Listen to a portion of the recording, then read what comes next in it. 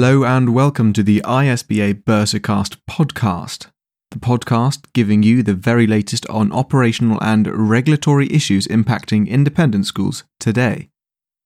We are back after a week's break, and in that time I'm sure you've coped without BURSARCASTs happening, but there have been some exciting developments and important developments within keeping children safe in education, so we will go over some of the updates that came from that, and we'll hear a little bit later from Sarah McKim, who recently presented a webinar going over all the updates that bursars should be aware of. However, before we get to that, let's hear about the latest updates regarding the TPS. Despite being pressed in various meetings, HM Treasury are now talking of publishing the result of the 2020 valuation and the consequent employer contribution rate in October, rather than September as previously indicated. This will help governing bodies in their decision-making on exit from TPS or phased withdrawal, and in staff consultations if the final valuation and the new employer contribution rates are officially known and released as early in the autumn term as possible.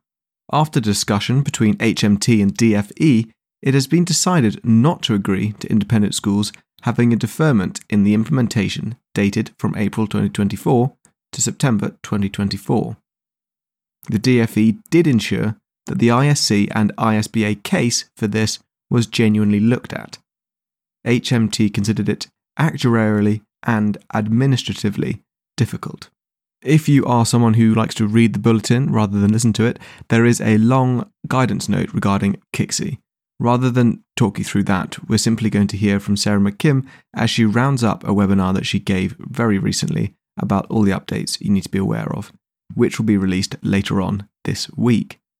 But before we listen to that, just to keep you on tenterhooks even further, there are details regarding the IAPS and ISC SEND conference.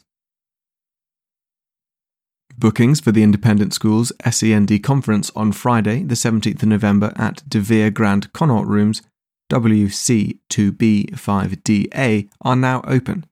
The conference is aimed at SENCOs, Directors of Learning, Learning Support Teachers, Heads and members of the senior leadership team who wish to better understand the changes which will soon be affecting SEND support in our sector and or to explore the development of SEND provision in their schools.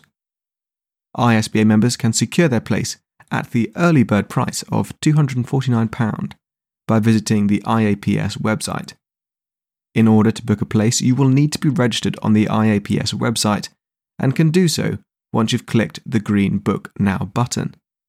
The early bird price will expire on Wednesday, the 13th of September. And final thing is ISBA's top tip of the week, and this is regarding material change requests that the ISBA has had from one school which sent in an application for an increase in pupil numbers and had its inspection on the penultimate day of term, less than a month after the material change application. The school received a call on the Friday afternoon and the visit was the Wednesday morning. The school was advised by a fellow bursar to write up a risk assessment to highlight all the angles it had considered as part of the growth and strategy, and how the school would accommodate extra pupils. For example, had it looked at toilets, changing rooms, staffing ratios, support, dining, fire drills, permits, etc. The inspector was interested in support, safeguarding, and SEND, as well as boarding. The school completed this and sent it in once it knew it was being visited, and the inspector said it was helpful. Having this in place as soon as the school completed the material change was key, and ensured the visit went well. So hopefully that little case study gives you some insight into your own experiences. Now on to hearing from Sarah McKim as she rounds up her piece regarding the new changes within KCSIE.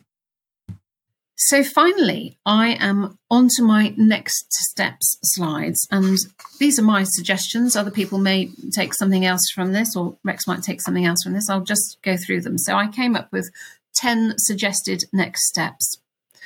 So firstly, update your safeguarding and or IT policy to cover filtering and monitoring arrangements. Secondly, ensure there is join-up between your designated safeguarding lead and your IT department on filtering and monitoring, and that the DSL properly understands the arrangements in place there. Thirdly, provide the IT department with the filtering and monitoring standards, the cyber security standards, and the guidance from UK Safer Internet Centre on appropriate filtering and monitoring, and schedule a meeting to go through the standards and assess your school against them, and discuss how to ensure compliance. Fourthly, identify and assign roles, including a governor for filtering and monitoring, including doing an annual review.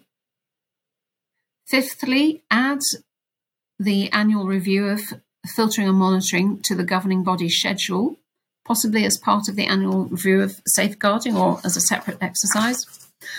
That is for your discretion. Then next slide. Number 6, ensure that those who deal with lettings to external individuals and organisations are aware of the guidance, safeguarding for out-of-school settings.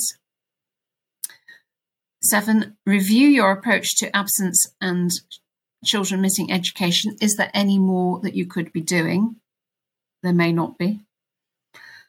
8, ensure your recruitment documentation covers online checks for shortlisted candidates and informs the candidates that these will be carried out.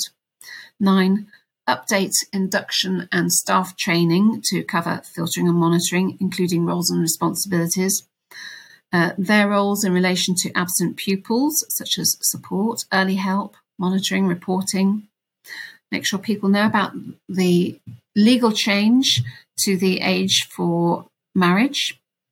And there'll need to be some updating of governor training, I think, to cover those things. Rex, did you have anything to add to those? Thank you very much, Sarah, for coming on with all that information. Now, the full webinar is available via the ISBA and is recorded, so you can pause it and check your notes and go through it as you need to. And before we wrap up today, I'll let you know about some of the upcoming professional development program events that are going to be happening. The first of these is on the 12th of September and the 14th of September, and this is a course entitled So You Want to Be a Bursar. These webinar sessions will inform and guide those who are considering a career in the independent school sector as either a bursar or senior member of the support staff. So if you are that person or know someone who may be considering it, please do let them know about that. Looking forward from this, on the 15th of September, there will be a webinar on digital strategy for transformational times, and this is going to be full of guidance for creating and delivering an innovative and successful digital strategy. And the final one in September that I'll let you know about is on the 22nd, and this is for preparing for an inspection under the new framework. And this is going to offer you guidance on how to prepare for and respond to an inspection under the new ISI framework. There are, of course, a whole host of webinars coming up, but I'll wait till we're a little bit closer to let you know about those. If you are really interested, head to the bulletin or the ISBA website and take a look at those. So with all of that taken care of, that'll be it for today's episode. Thank you very much for listening. As always, hope you found it useful. Please do share it with members of your team. We love to hear from people, so please do get in touch at podcast@theisba.org.uk. Thank you for those that have been doing so. In the meantime, catch you next week. Farewell.